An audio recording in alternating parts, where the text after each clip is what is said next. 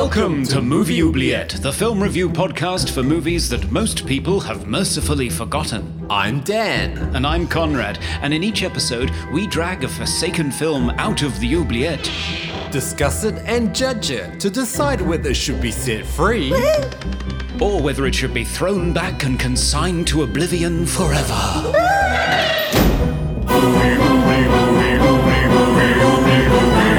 We review the films others tend to forget. Come with us and open up the Movie Oubliette.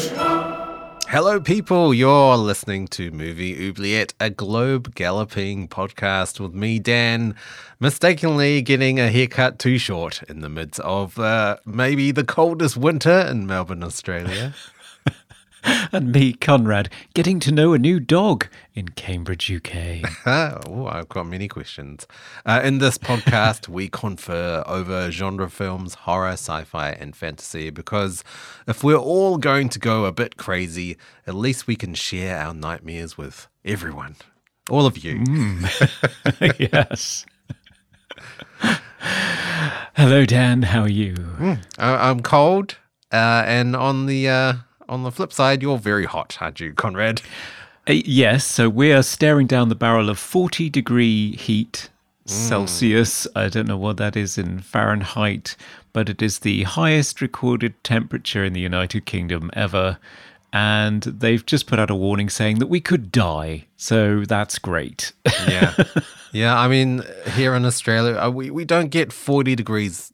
I mean, down here in Melbourne anyway, that many days, but there's often 2 or 3 days in our summer where we get over 40, and it's like it's like Armageddon. It's just happened. Like you go on the street and the street is melting. The bins smell. There's no one around. Everyone's hiding in shopping malls or anywhere they can find air conditioning. It's a sight to be seen. It's not temperatures that humans should be living in, for sure. No, not at all. I've just looked it up and it says it's 104 according to Google in Fahrenheit. So, right. Yep. That's toasty. People listening in, I know. People listening in Texas will probably just think, "Oh, you wuss." Yeah, well, I don't know. Yeah, people listening in Death Valley. It's like, yeah, it's every single day. It's average Thursday, yeah. And big news, Conrad, you have a new pooch in the house. I do. She's 2 years old, we think. She is a rescue, and the breed? She's a German Spitz. Ooh. I don't think I've ever seen a German Spitz. No, they're quite rare, particularly in the UK. Certainly, whenever I take her for a walk, people always stop me and say, "What is that?" Yeah. Because it looks like I've got either a bear cub or a fox on a leash. Yeah. Some sort of weird cross between the two. She's absolutely adorable, no trouble whatsoever.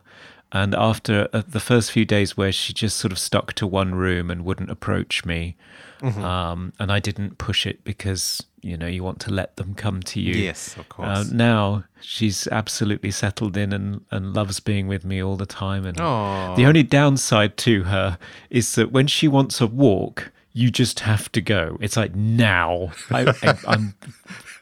I'm wanting to go now. So whatever you were doing, whatever you were thinking you were doing this afternoon, put it all on hold because I'm skittering around in front of the door and this is happening. So that's, that's kind of a change. Yeah, I really love that. I mean, Baxter, my dog, used to be like that when he was more of a puppy, but he kind of settled in a little bit and got used to the routine. So he's not so demanding of walks, but he does demand belly rubs. Yeah, well, Amber, that's what I've called her. Amber isn't quite that bad. Okay. But certainly if you start a belly rub, then you will just keep being tapped until you continue with it. Yes. You have to keep it going for sort of hours. Yeah, right. Makes it hard if you needed both hands to do something. But there we go. Yes, yes, But yes. it's nice having a dog in the house, and it's nice to rescue a dog rather than have a puppy. So Yeah, oh, definitely. All right, so Conrad, anything in the mailbag today? well, we have the usual breed of comments from our fabulous listeners. First off, on the reanimated Chinese barbecue scene from Dead Heat, Copper Top Dan said, I watched this 2 to 3 times thinking, I do not remember this scene. And then I realized that I was thinking of Red Heat with Schwarzenegger and Jim Belushi. What? Completely different movie.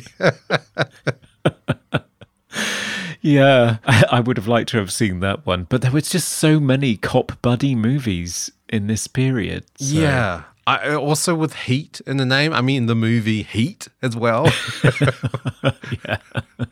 So I can understand how Dan made that mistake. Also on Dead Heat talking about zombies, Eddie Coulter said, I'm partial to the less realistic zombies like the ones in Peter Jackson's Brain Dead, the zombie in the Father's Day segment of Creepshow, the original Dawn of the Dead, well, pretty much most of Romero's zombie movies, and the zombie from the Poetic Justice segment from the classic Amicus 1972 film anthology Tales from the Crypt. Ah, yes, So, yes. Yeah, I'm go. definitely more fond of the ridiculous, just guts everywhere zombies. I love that. Yeah, Day of the Dead is my favorite Romero movie. It is almost a comedy really as well.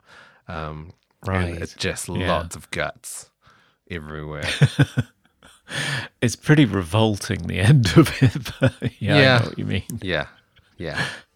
On City of Ember, a wicked person pointed out that what I was looking for was vitamin D. That's what we get from daylight. So, Right. yes, that's what the citizens of Ember would have been sorely lacking in, living underground permanently as they were. Yes. Yes. And he also said, after we were talking about how the main characters are orphans, quick, name 5 superheroes or mythological heroes that aren't orphans. And I sat and thought for a very, very long time, and I cannot think of a single one.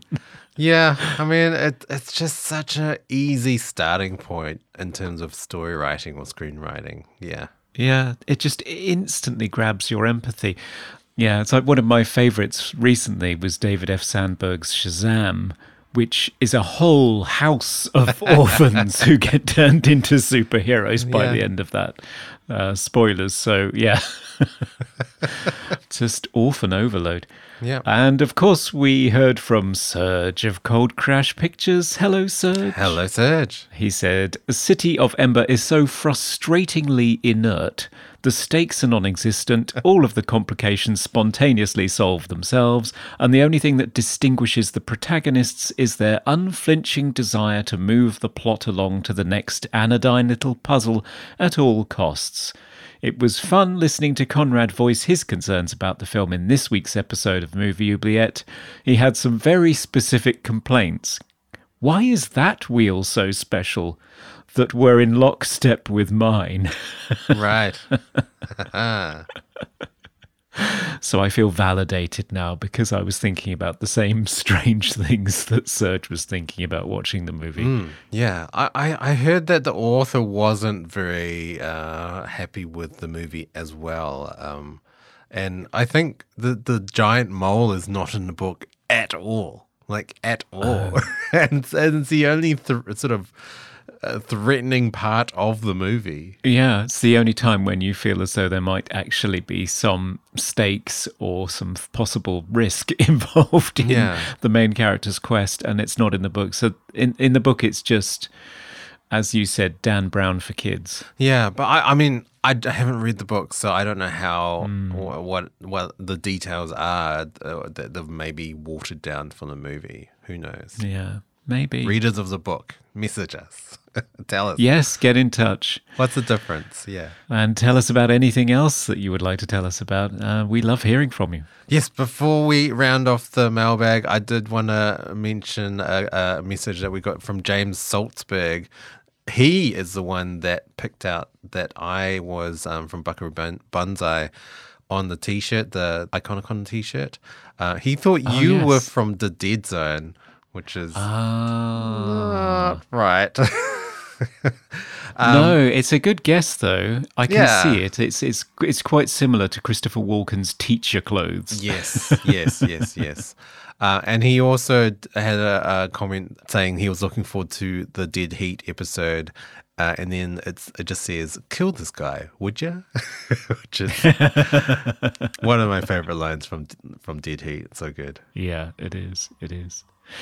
Yes, thanks, James, for getting in touch. And everyone else, please carry on writing. Yeah. Let us know what you think of these wonderful films that we discuss.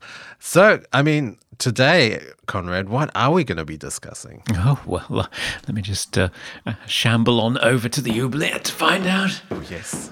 Oh, yes. Oh, it's a room full of mirrors. Oh, God, that's not a flattering angle. Oh, they're all cracking. And they're bleeding. Ew.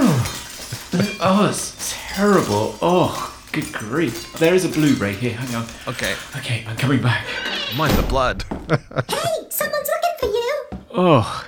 So what do we have today, Conrad? Well, we have a very little seen 1982 British horror film called The Sender, which is directed by the much-loved art director Roger Christian, written by Thomas Baum, and starring Catherine Harold, Jelko Ivanek, Shirley Knight, and Paul Freeman.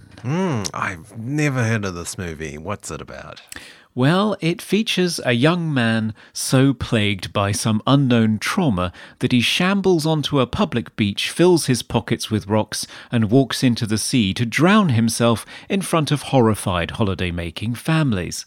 He's quickly admitted to a psychiatric hospital where Gail Farmer, a doctor who takes a compassionate interest in his case, becomes determined to unlock the secrets of his past and his vivid nightmares. But John Doe 83, as they name him, takes a rather literal approach to sharing his dreams. He unwittingly transmits them and forces people around him to experience terrifying hallucinations involving cockroaches, rats, and sudden decapitations. He also receives frequent and suspiciously abrupt visits from his possessive and spooky mother, who might be trying to warn Gail of the danger or kill her own son to spare the world of his terrifying telepathic powers. Will John escape from the hospital before a rival doctor experiments on his brain? Will Gail discover the truth about John and his mother before it's too late? Find out. Wow. That's a lot to unpack. Isn't it just? Okay, let's get to it. After the break.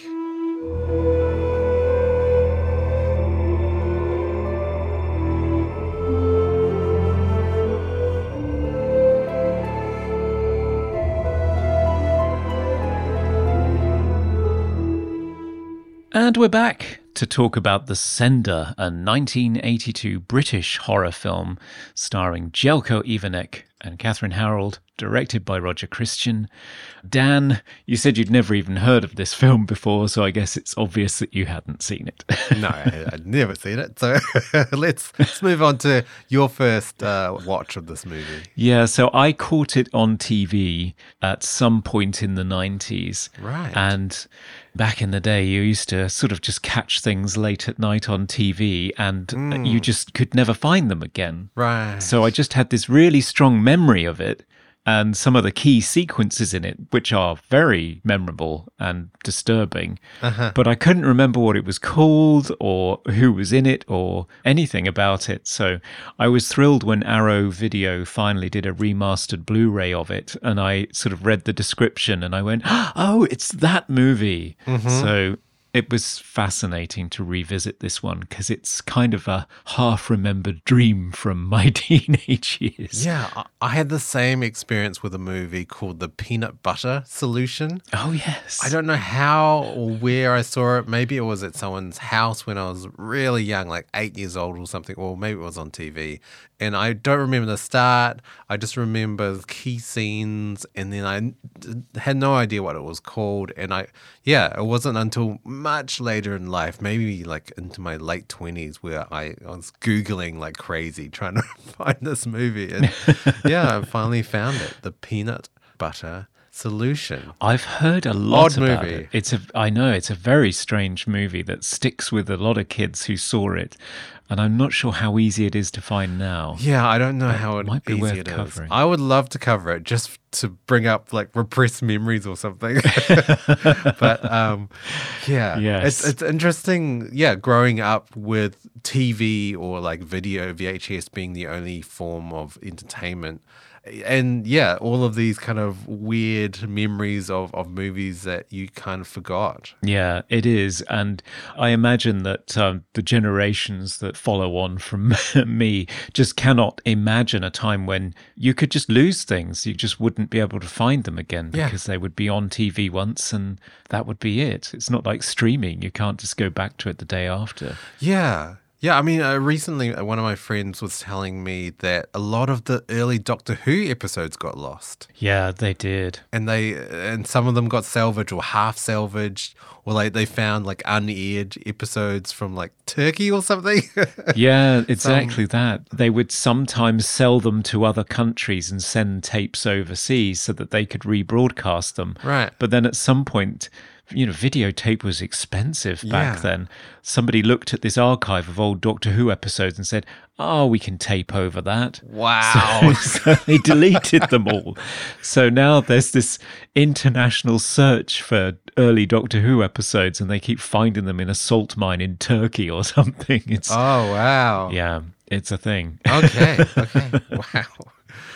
Well, going back to The Sender, for me, watching it for the first time, very surprised. Very surprised this movie is not more well known. Yeah. I did feel like it had quite clear influences by other quite renowned directors.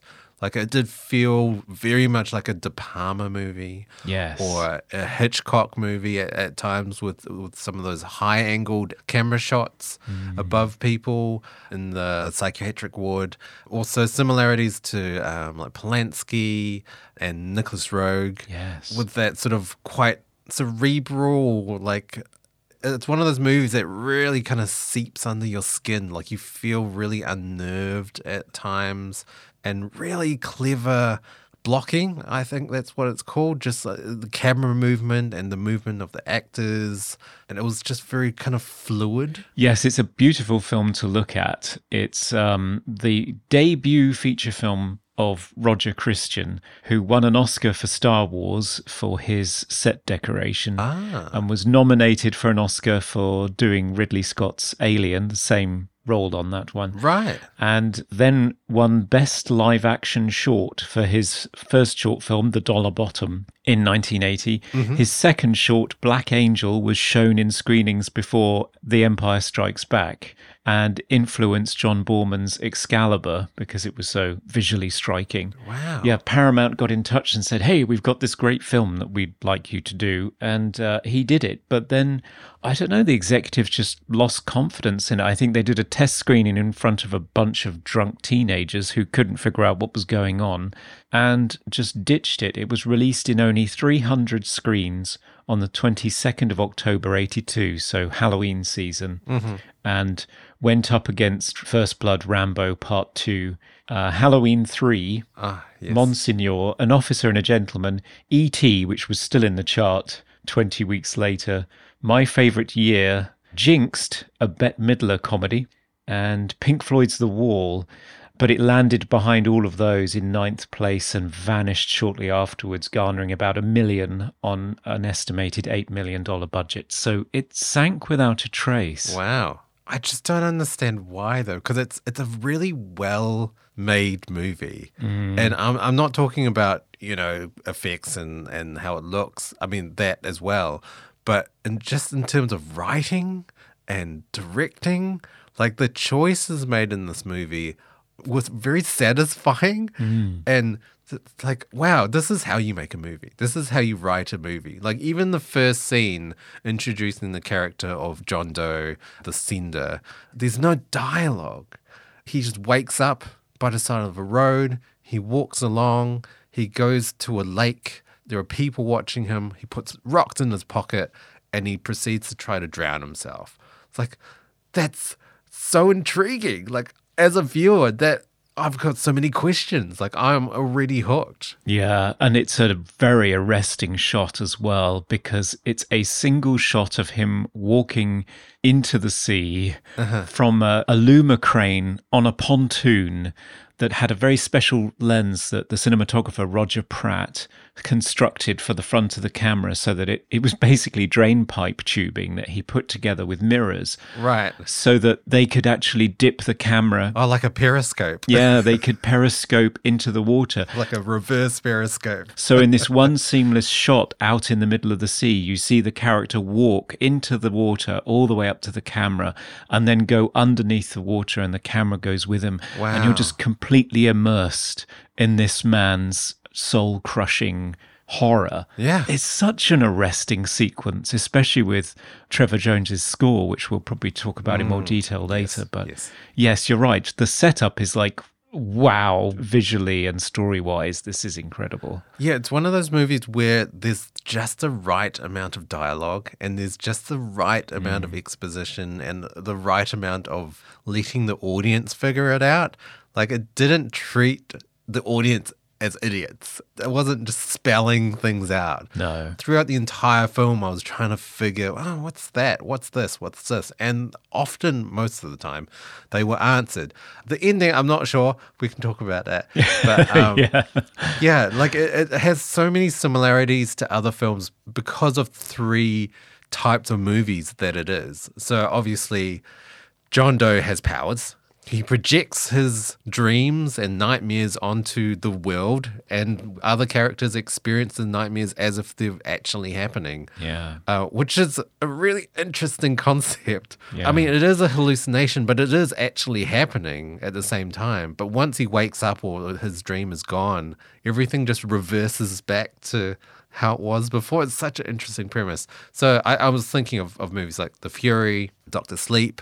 There's a TV show called Legion, where there's a character, spoilers here, I think it's the son of Professor X that has a lot of psychic powers. And obviously Carrie as well, is very similar to this movie. And then you've got the psychiatric ward setting, which is really interesting. And so you've got movies like One Flew Over the Cuckoo's Nest and Girl Interrupted and Shutter Island I was thinking of, and Gothica. And Nightmare on Elm Street 3 as well. Yes, exactly. Yeah. And then sort of another aspect of the movie is the mother figure, which was really interesting, and how she's portrayed. So there are so many like levels in this movie.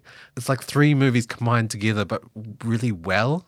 Normally I would complain about, oh, there's too many ideas here, but they all worked. They do all work because they're all woven in beautifully. And it feels like, because this is 1982 and it sank without a trace, I think a lot of filmmakers saw this movie. Yes. I think it influenced a lot that came afterwards.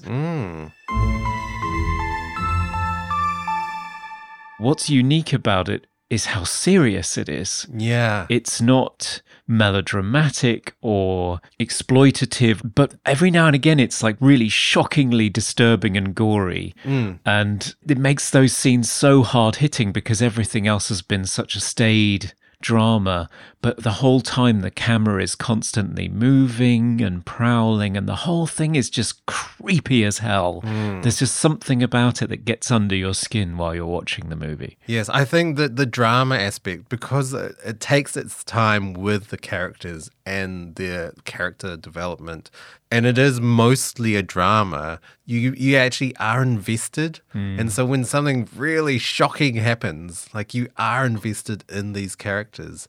It's kind of like there's that Japanese horror movie Audition. It's 99% a drama. Yeah. Like, I mean, a pretty weird drama.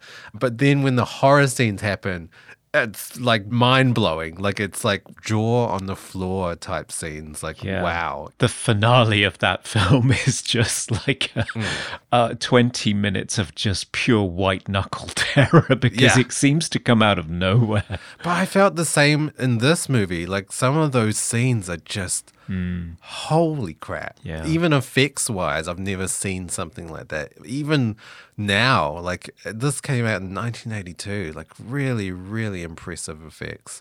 And yeah, just very deliberate choices, I think, made with how it's shot, the lighting of the mother character, and how she's kind of cold blue lights on all the scenes. So she has this kind of ethereal, ghostly quality to her. Yeah. I think also the setting of the psychiatric ward, whereas with a lot of these psychic movies with teenagers or younger characters, it's always a school. Mm-hmm. I'm like, we've seen that. Yeah. So it was a nice change of setting. It is a nice setting, and it's all shot, mostly all the indoor shots, it's all at Shepperton, isn't it, in the UK? Right. Is that where all movies in the UK were shot? Around about this time, because Alien was Shepperton as well, wasn't it? And was Legend shot there as well? No, Legend was the Bond stage, because they burnt it down, which they could easily have done to Shepperton in this movie too. But yeah, so it's shot at Shepperton. It does have a lot of crossovers with Alien because Nick Alder, who did the special effects, the on-set effects on Alien, was also working on this movie, creating all of those bravura sequences. But the production design as well it's incredible. I mean, all of those hospital sets look amazing. It looks like an old repurposed building. It's not too gothic. It's not too clean and perfect. It's not too clinical. Yeah. And then there's the operating theatre, which is like this stainless steel hexagon with like a cathedral-like dome over the top of it where people can observe what's happening inside. Every visual aspect of it is just astonishingly good. Yes, it is. All the exterior shots were filmed in Georgia, though, right? In America. Yeah, so you get that authentic American flavor to the exteriors. So yeah, they were Georgia and Atlanta. Because it was set in America, right? All the actors are American? Well, the main characters are, so Catherine Harold and Jelko Ivanek are American. So Shirley Knight, the mysterious mother figure. But many of the others are British actors, especially Paul Friedman, who most people will recognize as Renee Belloc from Raiders of the Lost Ark the year before. Right, yes. So he's Dr. Denman, the rival doctor who wants to cut open John Doe's brain to find out how he works, basically. Right. So yeah, you've got a lot of British faces that people might recognize. For example, the improvisational comedian John Sessions, who was very famous for his long tenure on Whose Line Is It Anyway with Greg Proops for years. You've also got a lot of Canadian and American expat actors who were in the UK and showed up in a lot of big American productions during that period, like Superman and Star Wars. And I might talk about one of them during the trivia section. Yeah. Even some of the tiny characters, like Marsha Hunt, who plays one of the nurses. She was from Howling 2 and Dracula AD 1972, which I've never seen. Yeah. And Al Matthews as well, who plays like one of the sort of Vietnam vet patients in the hospital. And he's from Aliens. Yes. As Gunnery Sergeant Apone? Yes, Apone. Yes, the sergeant, the one that's in charge of them all. And Al Matthews was a Vietnam veteran himself, with 2 Purple Hearts among his many distinctions. Sadly passed away in 2018. But yeah, it's weird to see him in this movie. But again, an expat that's clearly just cleaning up in terms of getting roles in all of these productions that are made at Pinewood and Elstree and Shepperton in the UK during the late 70s and early 80s. And that's why he shows up in Aliens. Right, yeah. I don't really know Shirley Knight as an actor. I looked through her filmography. I have seen Grandma's Boy and Our Idiot Brother. Both not great movies. So school me on Shirley Knight. Yeah, no, I don't know her very well either. I think she is from a different era than the ones that we may have been exposed to the most. So she won an Academy Award for Best Supporting Actress for The Dark at the Top of the Stairs in 1960 and Sweet Bird of Youth in 62. So she is a Oscar winner and a Tony Award winner for her work on stage as well. So the 50s and 60s, I think, was her heyday. So when she was suggested as, would you like Shirley Knight to play the mother in this movie? Roger Christian said, surely we can't get her. And Paramount said to him, actually, she's not getting much work these days. Wow. But she's incredible. She is amazing. Yeah. Chilling, but also quite sweet and dangerous. She walks a fine line really carefully. As do all of the cast. Yeah, I mean, she's in one of those scenes which you kind of expect in these kind of movies with people with mental illness, where she's in the scene and then the camera kind of pans away and then she's gone. Yes. So like you're constantly trying to figure out, is she just a hallucination? Is she actually there? Is she a ghost?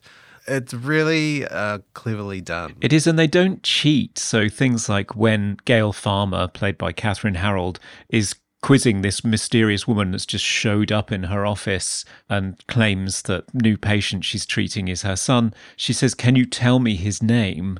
And she doesn't answer. Yeah. Logically, I think it is because she is a projection of John Doe's. He's dreaming about her. Yeah. And she doesn't know his name because he doesn't at that point Right. either. Right. Because he's suffering from amnesia. So she doesn't actually know it. That's why she doesn't tell her. So the logic doesn't cheat. Yeah. But also the way the movie ends, you're kind of left unsure really what's going on anyway. Shall we address the ending? Because that's the only iffy part I have about this movie. Like, for the most part, I thought it was incredible and I enjoyed every moment. But the ending just left me a bit puzzled. So did he kill his mother? Or did she accidentally kill herself? Or did she actually kill herself? It's not clear. Was she locking him up? Was she abusing him? Keeping him from the world? I don't know. Neither do I. None of it is resolved. And because Jelko Ivanek's performance as John Doe is so deliciously complex, Yeah. he's disarmingly vulnerable. He infantilizes himself. He walks like a toddler sometimes and sits on the sofa and puts his knees under his chin like he's 10 years old or something. But he's in his early 20s. But at other times, he's quite chillingly disturbing and threatening. And it looks like he could explode at any moment, and sometimes he does.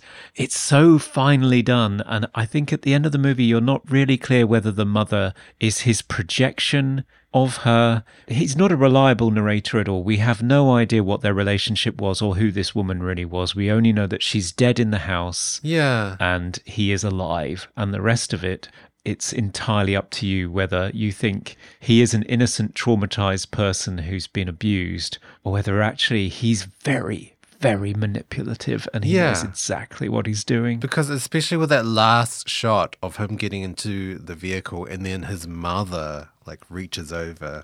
Yeah. It's like, so she's still alive. She didn't get blown up in the cabin. Her projection or her manifestation blown up. So I don't know. So did he orchestrate the entire thing? Everything? He made it all happen and he was fully aware of it and he's just going to keep doing it? I don't know. So many questions. So many questions. So it doesn't resolve itself. It's a delicious mystery and you can interpret it many different ways. But it's not frustrating for all of that. No. I mean, I will say the original ending as scripted, I think both of us would have hated. Right. It Okay. was the talking cure of the 80s, you know, the psychiatry cures all by just getting people to expose their trauma, cut through their amnesia, talk about it, and then there's a big dramatic explosion, either emotionally or literally in this case. Right. And then everything is resolved. And I think the final scene as scripted was John Doe and Gail Farmer having a kiss. As though there's some sort of romance between the two, which has never been hinted at throughout the whole thing. No. And Roger Christian said they tried it, but none of them felt that it was right. So they came up with this ending where he walks out of the building, gets in a car, and his mother's there. And that's the end of the movie. Yeah. And all of them felt that that was better. I think that was a good choice. I like the fact there was no romance. No. I like that they weren't trying to push that very Hollywood agenda on pretty much everything that came out in the 80s and 90s, regardless of genre as well. So you have action movies where they're falling in love in one day whilst trying to escape dying. So I like that Gail was more almost like a mother figure. I wouldn't say she was a love interest at all. I feel like she was a substitute for his mother because she was nurturing, she was more sympathetic, whereas his mother was the complete opposite, or his projection of his mother anyway. Very cold, not nurturing, trying to keep him from the world. And possibly even trying to kill him to keep him with her in the afterlife. So it's very different. No, I really like Gail Farmer. Catherine Harold is, again, not an actress I know particularly well. Me neither. But she's very credible as a psychiatrist who knows what she's doing. She's very experienced. She's got his number from the very beginning when he's first admitted and he's being really uncooperative. And she calls him on the fact that if he really wanted to kill himself, he wouldn't have done it in daylight in a public place in front of dozens and dozens of people. Sure, yes. So it's obvious that it's a cry for help. But at the same time, she's nurturing towards him and brushes the hair off his forehead. So she knows that he needs a maternal figure to open up, and quickly zones in on what the source of his trauma probably is. She's great. She knows when to challenge him and when to push him, and she won't take any nonsense. But at the same time, she is compassionate towards him, and I completely buy her as a professional in this hospital. Yes. She's not treated very well, it has to be said, by her male colleague. No, not at all. But I did like the dynamic between them because she was much more treating psychiatry as, you can talk about it, you have to just work through it. Whereas he was all about electric shock. Let's drill a hole in his skull. Let's do all that. Drugs. That's he was very much more about the science of treating humans. Yeah, and arguably he's more interested in potentially writing a paper and getting famous or whatever. Yes. And she's more interested in helping John Doe move on with his life and have a productive existence, which is much more commendable on the whole. But it is sad that when Dr. Denman senses her objection to his proposed treatment for John Doe, that he just lashes out at her all the time about being, you're too emotional, why are you so upset? And you're just jealous of this mother figure. As soon as she turns up, you suddenly become irrational. So it's this whole thing of women in the workplace, if they show any kind of conviction about anything, they're being irrational and need to be discredited, whereas men, if they do it, they're strong and powerful. Sure. So it's that kind of bullshit. But I don't think the film is on Dr. Denman's side. No. I think it's on Gail Farmer's side, so it's fine. Yeah, it's one of those films where it's quite rare that nothing dates badly. It shows all the bad parts of the profession and the time, but not in a good way. They're not congratulating each other on how misogynistic they are, or on how great electroshock therapy is. It's kind of highlighting how bad that is. Yeah. And so it dates very well. Yeah, I think so. I mean, you could say that it's dated in the sense that, it's the woman who is the nurturing believer who's compassionate, and it's the man who is the pragmatist and the scientist, which is the dynamic they deliberately switched in The X-Files when that series launched with those two characters. But actually, both of them quickly believe in John Doe's ESP. They quickly come to the conclusion that it's real, and it's just their approach to how they're going to A, deal with it, and B, investigate it. She wants to help him. He wants to either control him or exploit him. I mean, that's one thing I've never seen on film, where a big ESP moment happens and everyone collectively experiences that occurrence as well, which is wow. We'll talk about that scene probably in the moods, but yeah. And so immediately everyone just thinks, oh yes, it's real. It's definitely real. I just experienced it. Yeah, in fact, it becomes a part of life at the hospital, which I will also talk about in the moods.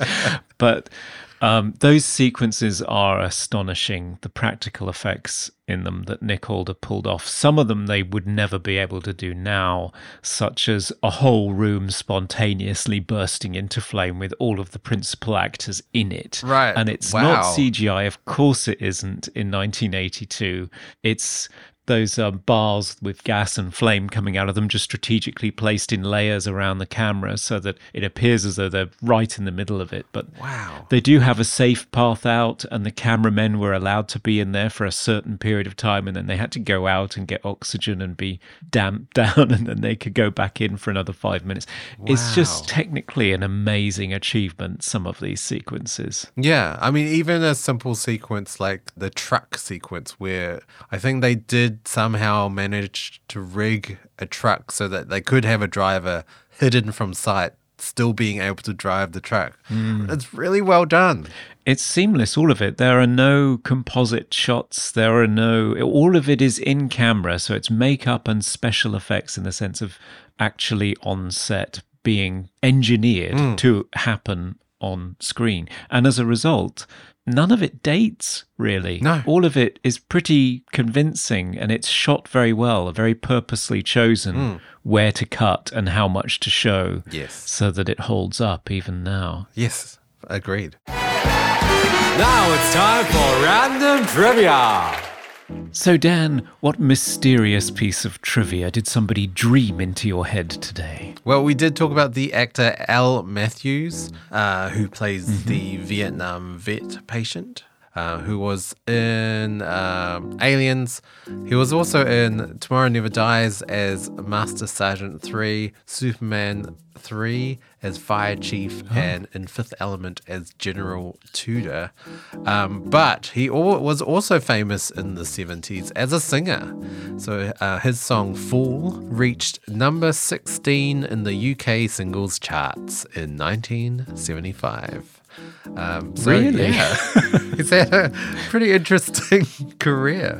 Wow, what an amazing guy. I never knew that. And I don't know the song at all, but before my time, Yeah. even my time. Yeah, I did look it up on YouTube. I haven't heard the song. It's a good song. It's a good song.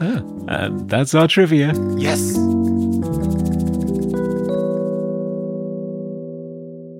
Another aspect of the film we should probably talk about is Trevor Jones's music. So, are you familiar with Trevor Jones? I don't know. Maybe I have just never remembered his name. But looking up his movies, wow, a lot. And a lot of movies I really love. And a huge range of movies as well. So Notting Hill, Dark City, From Hell, Brassed Off, a British movie from the 90s that I really like, about a brass band. Well, I can't quite remember. Yeah. And then In the Name of the Father, Cliffhanger, Labyrinth, Yeah. The Dark Crystal. I mean, impressive. It is impressive. He's yeah. got a hugely impressive filmography. He has, yeah. Last of the Mohicans was another one of the big ones he did in the 90s, where he was nominated for a Golden Globe and a BAFTA. Didn't win, unfortunately. Yeah, his career really starts with Roger Christian. He did the scores for those shorts that I mentioned and was brought along to do The Sender with him. And then Gary Kurtz, one of the producers on the Star Wars movies, said, "Oh, I'm doing this film called The Dark Crystal with Jim Henson. Do you think Trevor could score that? Do you think he'd be good for it?" And Roger Christian said, "Yes, definitely." And if you listen to the two, they're quite similar. Even though they're for different topics, just sonically, the choice of orchestra, choir, synthesizer, and some interesting choices in terms of wind instruments, like the tenor recorder for the theme. Right. But it's rich, dense, mysterious, powerful music. I mean, he doesn't hold back. And through some of those explosive, literally explosive ESP sequences, there's some really experimental synthesizer work going on that sort of crosses over between score and sound design. Yeah, it does. Because you're kind of not sure what you're hearing. Like you're almost hearing a scream, but then it's kind of like a buzzing sound. Yeah. And then there's this it almost sounds like the TARDIS in the background going whoosh, whoosh, Yes. And then you've got a choral layer, like this almost atonal choir singing. Yeah. It's really interesting score-wise. It is, yes, hair-raising stuff. And then on top of that, this really lovely theme that's sort of childlike, sort of melancholy, but also a little bit disturbing at the same time. So it's very carefully done and very thoughtfully done. Yeah, is it that harp theme that you're talking about? That kind of descending. Yeah, the mysterious one that I quite like. But the theme that opens the movie, Oh, with the recorder? yeah, with the recorder, yeah. It's melancholy, solitary theme as he's walking along the road. Yeah, I found it almost retro, like almost 60s or 70s.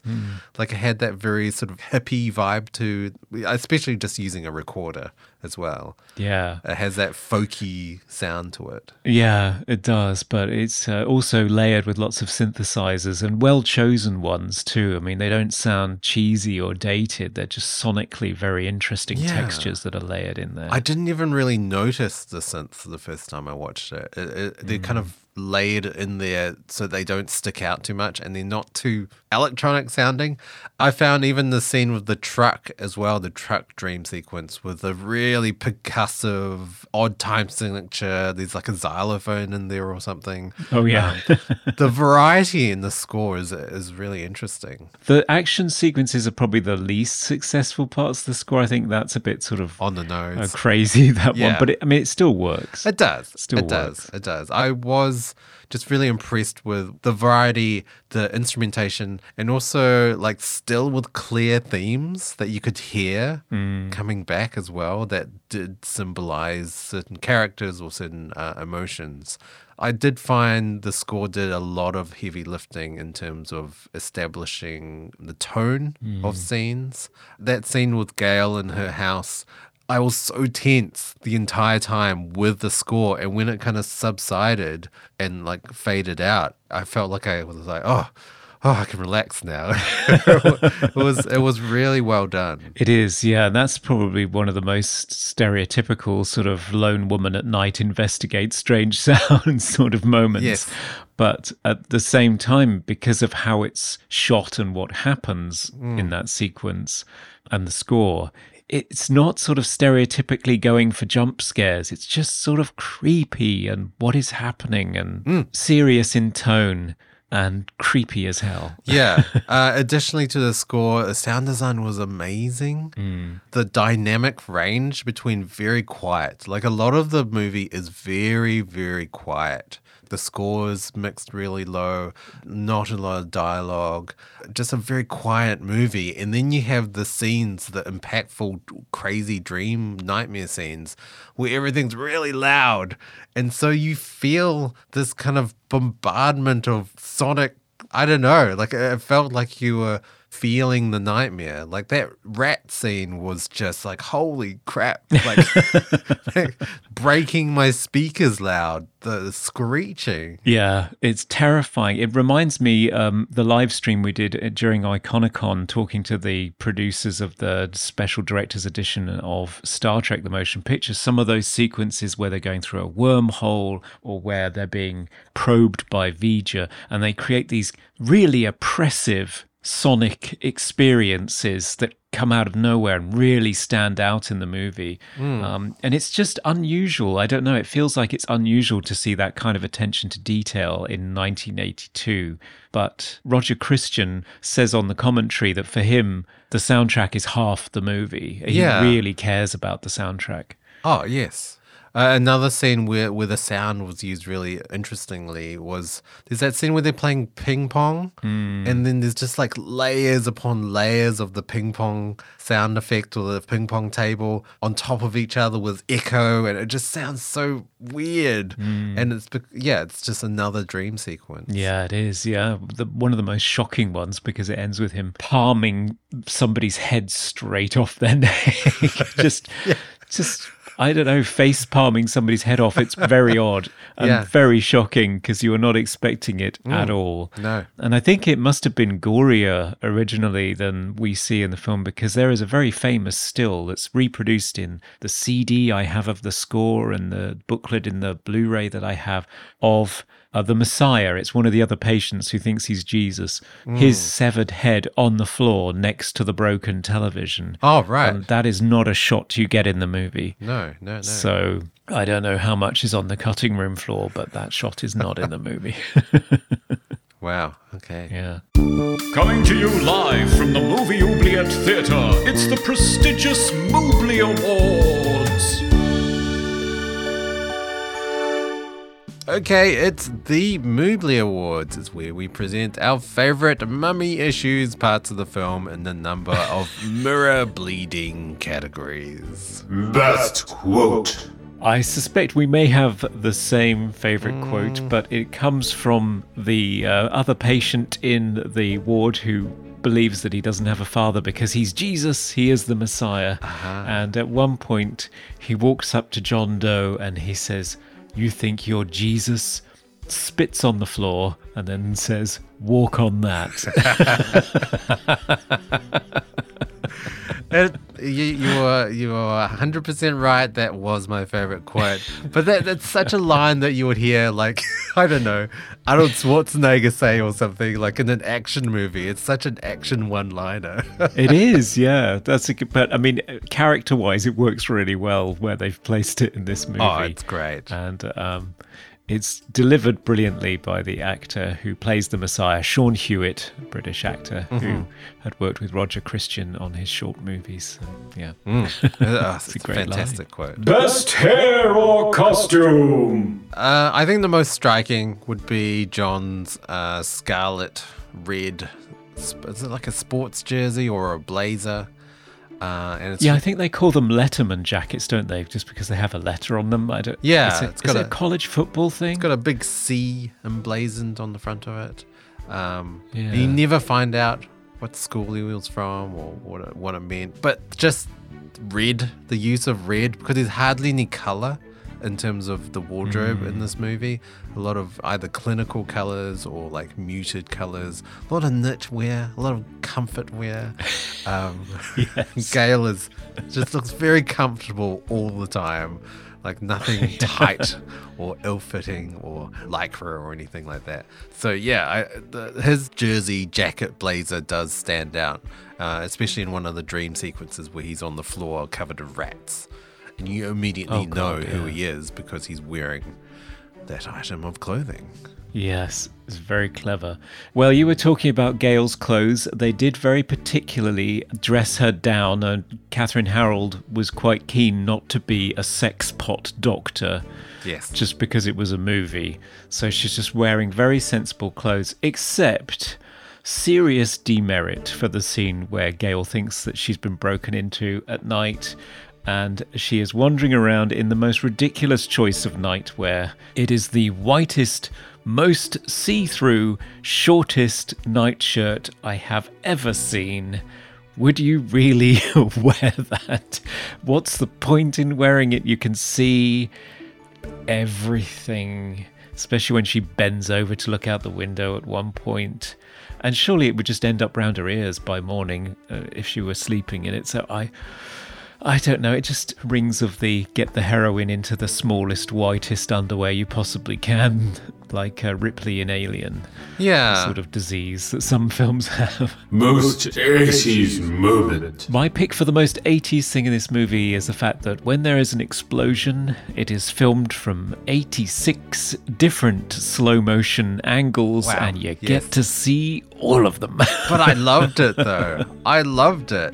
And I know. What an impressive explosion. Yes. I mean, and it looked real. It didn't look like a miniature. Was it a miniature? It looked No, real. it's not. They blew up a full-size cabin, and the director said to the special effects guy, how hard a punch is this going to be when this goes off? And he walked up to him and punched him in the chest and said, about that. Wow. Yeah, that's accurate. Yeah. And the neighbours complained. Apparently, the village of Shepperton was not happy because it had to happen at night. So everybody was in their beds, and all of a sudden the windows were shaking. Yeah. They were not happy. Favorite scene. I did really like the scene in Gail's house when she's investigating the broken glass that she's hearing. Like, there are hardly any cuts. I think there are only 4 cuts in the entire scene. Right. Really long shots, lots of movement with the camera following Gail through her house as she's turning lights on and off. Great use of darkness and lighting. I don't know why anyone would have their front door being just a pane of glass. Why would you do that? Why would you have your front door just being glass? I don't know. So when she opens the blind to see if there's anyone outside, it's just like, oh my God, so tense. It's just a really, really creepy scene. And then obviously the score is so creepy. Super, super creepy. Without any jump scares. No big stings to give you a fright. Ugh. And even when the cops show up in her kitchen, I'm still really unnerved by that because they just appear out of nowhere and she turns the light on and they're just in her kitchen, 2 men. Yeah, just such a great scene. Yeah, it is. It's a fantastic piece of work just in terms of setting the tone of the movie, which is, yes, we are going to creep you out, but we're not going to give you an easy out and an easy release of tension here. We're just going to keep simmering it throughout the whole movie. Yeah. And favourite scene for you? My favourite scene is the card scene, which is a scene where I think Gail Farmer is convinced of his telepathic abilities, John Doe's abilities, and she tests him. He's playing cards with another patient, and she tests him. She says, hold up a card, look at it, and then she tries to guess what it is. And it's just so beautifully edited and performed from Jelko and Catherine Harold. It's sort of slowly mounting tension and just sort of this sense of malice behind his eyes as he keeps picking these cards up and she keeps guessing, and she's wrong every single time she guesses she's wrong. And he thinks he's been so clever, and at the end she says, do you know how unlikely that is? 100% wrong is just as unlikely as me getting it 100% right. So she knows that he's done it on purpose, and it's I don't know, there's just something so tense and thrilling about it that I love it. Yeah. It's great. Yeah, it really was. Most cliche moment. The obvious choice. It's a horror. You gotta have bugs. You gotta have rats. If only they had snakes, they would have had the creepy crawler trifecta. But bugs and rats in this movie. Yes, my cliche was overbearing religious mother, which yes, Carrie. you've seen, so many times before. Carrie. I mean, it all starts with Norma Bates in Psycho. Yes. There's possibly antecedents to that, but Margaret White in Carrie, Pamela Voorhees in Friday the 13th, Vera Cosgrove in Brain Dead, the mother in Goodnight Mommy, which is a very creepy movie, and of course Henrietta Dodd in The Dead Zone, which we've looked at as well. Any overbearing religious mothers out there, they always end up creating slightly odd children, supposedly, in horror movies anyway. Best special effect. Special effect, the entire electroshock scene. It was just everything you could ever want. People seeming to be floating into midair, crashing it through glass in slow motion, or into trays in slow motion. I loved it. It was weird. It was shocking. Yeah, it's just expertly done, and just a obvious collaboration between Nick Alder and Roger Pratt and Roger Christian, cinematographer and the director, just doing all of it in camera, practically on set, in a way that would stand the test of time right up until now. Yeah. As a close second, I would also say the Bleeding Mirrors. Because I've never seen that before. I've seen blood come out of things in horror movies, but mirrors? Wow. Yeah.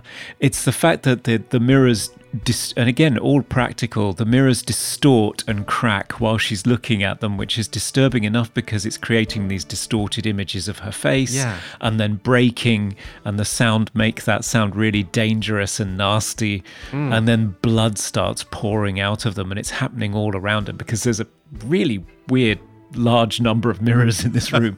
But yeah, and it's just pistons and blood bags. It, just simple as anything, but incredible. It just looks amazing and really creepy. Yeah. Favorite sound effect? My favorite use of sound in this movie is during the car chase, because it starts off in complete silence with just music, which is very, very strange and disarming. There's no Foley at all until Jocelyn's car slowly advances on Gail's car before the full-on chase starts.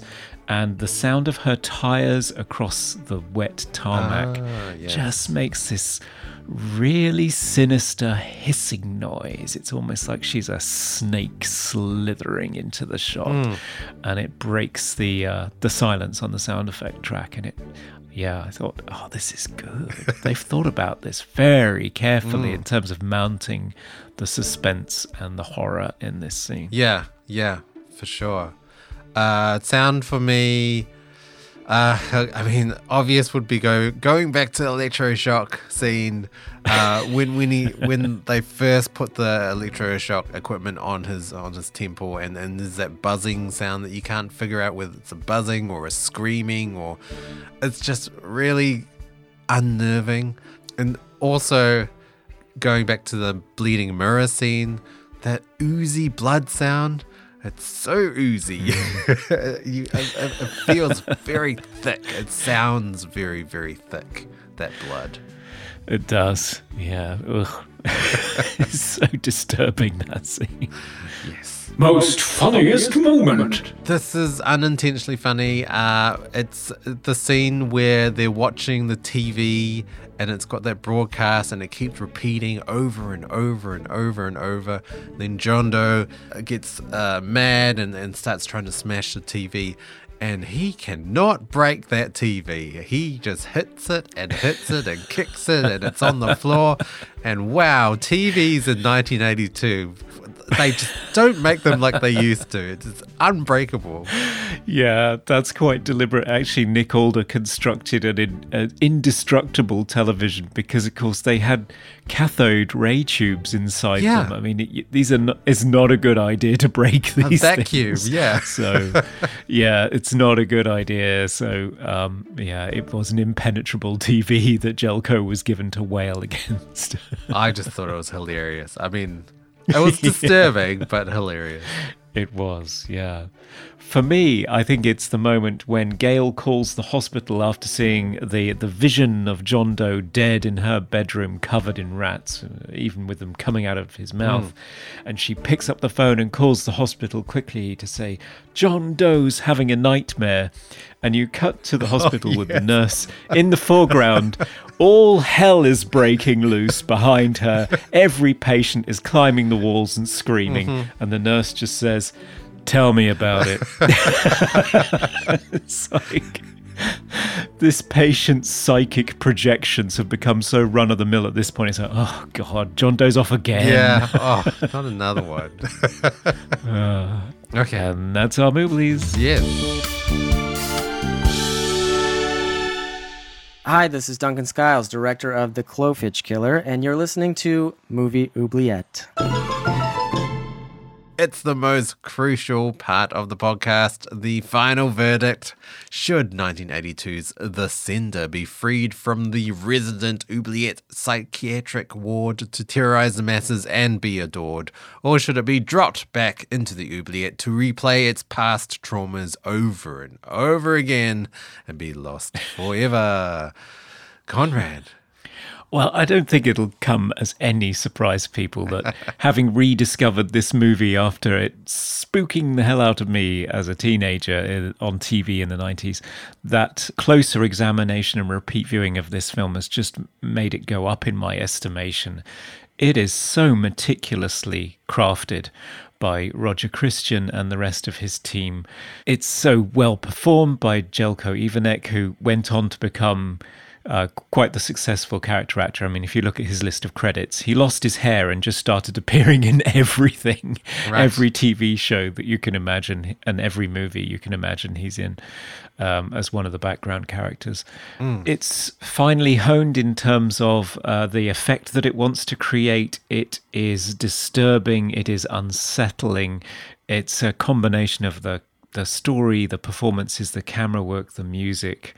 And then there are these explosive scenes of just incredible visions that come out of this telepathic character that are really remarkable. If you love Brian De Palma, as you've said, Dan, I mean, anybody that loves his bravura slow motion sequences are going to love all of the dream sequences in this. And they have practical effects, the like of which you do not see anymore. And they stand the test of time and just amazing to look at. And overall, I think the film is just fascinating. It's a really interesting character study, a really mystifying story that doesn't quite tie itself up at the end. And the more you watch it, the more you get out of it. So I don't know why this didn't take off at the time. I do know it's got a cult following. Quentin Tarantino has raved about it. In fact, he raved about it so much that he recommended Roger Christian as a director to John Travolta when he wanted to make Battlefield Earth. So poor Roger Christian has that on his CV as well, which is a terrible shame. So ignore that. Go back to this. This is an incredible piece of horror thriller filmmaking and deserves to be out of the oubliette. Yep. What Conrad said. Sorry. All of that. I'm really surprised Roger Christian hasn't done other great films. Because you look at his filmography and it's a bit atrocious. Like these are not great movies. Like Battlefield Earth is not a great movie. There's another movie, Stranded, which I've been told is just awful. All of his movies are rated lower than 5 out of 10 on IMDb. Oh, no. Yeah. I don't know. I just don't understand, because this movie, The Sender, is just phenomenal. Like, for me, this is my favorite film that we've covered on the Oubliette this year. Wow. This year. In terms of a movie Okay. I'd never seen before, it's such a great movie. It's so well crafted, and it doesn't treat the audience like idiots, but it answers most of the questions that you have during watching the movie, but still leaves some things ambiguous, so you think about it over and over when after you've watched it, and watching it again, you notice other parts that you hadn't noticed before. It's kind of like The Sixth Sense. It's so watertight with its writing and how it's been directed, and I would highly recommend anyone that hasn't seen The Sender to watch it. I'm so shocked that I had not seen this movie before. It really is a great movie. Well, I'm thrilled to hear you say that, because, I mean, one of the reasons that we started this podcast was so that we could show each other movies sometimes. I mean, sometimes it's great to discover them together, Yes. the double blinds, or to have other people bring movies to us, like Dead Heat, which we really enjoyed. Yeah. But one of the reasons we did it was so that these weird nuggets of movie-making gold that we were aware of, we could show to each other and see what your reaction is. And this is one that I've been really looking forward to showing you. Yeah. And I'm thrilled that you enjoyed it this much. I definitely enjoyed it. And I'm kind of glad. I'm not discrediting your taste in movies, but they do tend to be from the 80s with children as main characters. And it was just nice and refreshing not to have that. Yes. Yeah. Yeah, I think we've exhausted all of those at this point. So, yeah, you're going to get a classier range of movies from now on, maybe. Yeah. Well, highly enjoyable, this film. Yeah. Okay, well, I'll just put the sender in his red jacket here and send him on his way. Keep away from your mum. Work on that. Bye. What a ride. Conrad, what are we doing next time? Well, next time we are leaping out of the 80s and horror into a post-apocalyptic sci-fi action movie from 1995 that quite famously bombed, or perhaps more appropriately sank at the box office when it was released. It is, of course, the Kevin Reynolds, Kevin Costner epic Waterworld. Whoa, okay. I haven't seen this movie for a long time, like maybe since I was a teenager. So I'm very interested to revisit this one. Yeah, me too. I saw it in the cinema for my sins. Wow. Yeah, I don't remember being happy, but let's see. Okay. This one has been chosen by our guests for the next episode, who I'm very excited to talk to them about this movie and why they picked it. Yes, yes. There was mention about this movie in one of the panels for Iconicon. I think it was the failed toy line movie tie-ins panel, where they were talking about toys that were horrible from movies that were also horrible. And this movie did come up. Okay, I'll have to rewatch that panel before, There was, we do this and episode. there was some discussion from some of the panelists. I think Bobby from Valaverse said that Waterworld isn't actually that bad when you watch it now. Well, this is the thing. So I'm interested to watch it again to see whether it's just one of those, famous albatrosses that actually, when you look at it again, it's quite a fine, perfectly flying bird. What's the problem? Well, okay. Yes. We'll see if it soars. But listeners, if you want to look out for that episode, you can follow us on our socials as Movie Oubliette on Facebook, Twitter, Instagram, Reddit. And also our email is movie.oubliette@gmail.com. And if you'd like to support the show, then for as little as $1 at Patreon, you can get access to extended parts of the show, like the Moobly Awards, which rather than 12 minutes in the episode tends to go on for about 30 these days. Yeah. With us We have a lot to say. talking at great length. And for $5, you get access to our exclusive monthly minisodes, which are videos these days, and access to extended versions of our special interviews with special guests. Yes, yes, yes. And also merchandise. If you want shirts, lamps, mugs, all of that, you can head over to Redbubble to find Movie Oubliette on everything. Everything. All things in all sizes. Yes. Thanks everyone for joining us on this shared nightmare that turned out to be a dream. Indeed. We'll be back in the next episode. Until then, goodbye. Bye. We review the films others tend to forget. Come with us and open up the movie Oubliette. That's gonna be a problem. There's this other guy here thinks he might be Jesus. What am I gonna tell him?